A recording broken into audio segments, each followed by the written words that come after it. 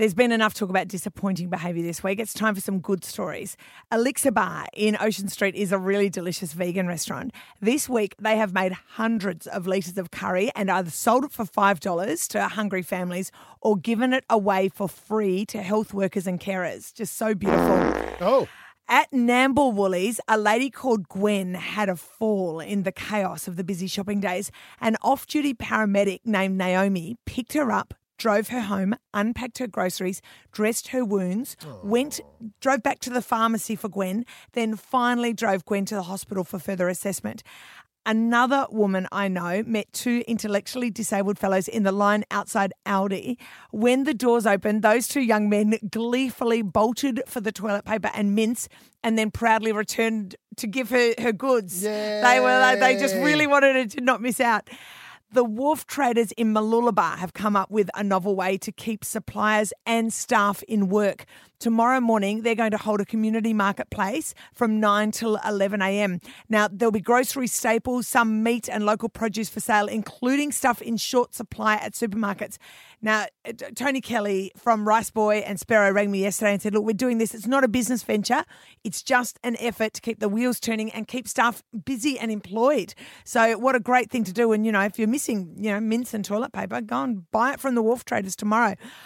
On a less happy note, at the radio station, we have made some radical changes to office life, and yesterday we made a very difficult decision. In 2 decades, Mix FM's Give Me 5 for Kids has raised more than $5.5 million for sick kids on the Sunshine Coast, and we were looking to making that a neat $6 million in June. But after long deliberations with our partner Wishlist, we believe the only responsible course of action is to hit pause.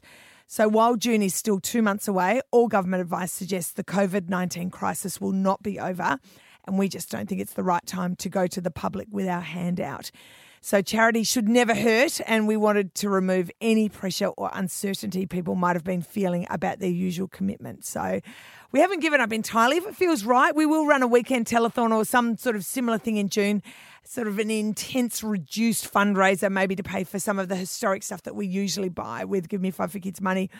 But more on that later. In the meantime, just stay safe. And thank you for everything you have done for Mix FM's Give Me 5 for Kids to this point. And we will be back bigger and better than ever in 2021. But for 2020, you are off the hook. And in one last good news story, Kurt from Fruity Life in Nambour is sending a care package to the emergency staff at Nambour Hospital absolutely every week just to say thanks from all of us. You're bloody awesome. You are, Kurt. Very sad to hear that about Give Me 5, but we are kind of cornered. We have so many outdoor events, so many, gatherings. So many, like from the trivia to Jesse's party in the park. It just couldn't work. And we are so aware that business is doing it tough already and it is going to get tougher. And, all of that money that Give Me 5 for Kids raised is raised on the back of Sunshine Coast businesses. And we just don't want to add to any of your pressure at the moment. Wishlist agrees, we will get through this year and be back bigger and better than ever in 2021.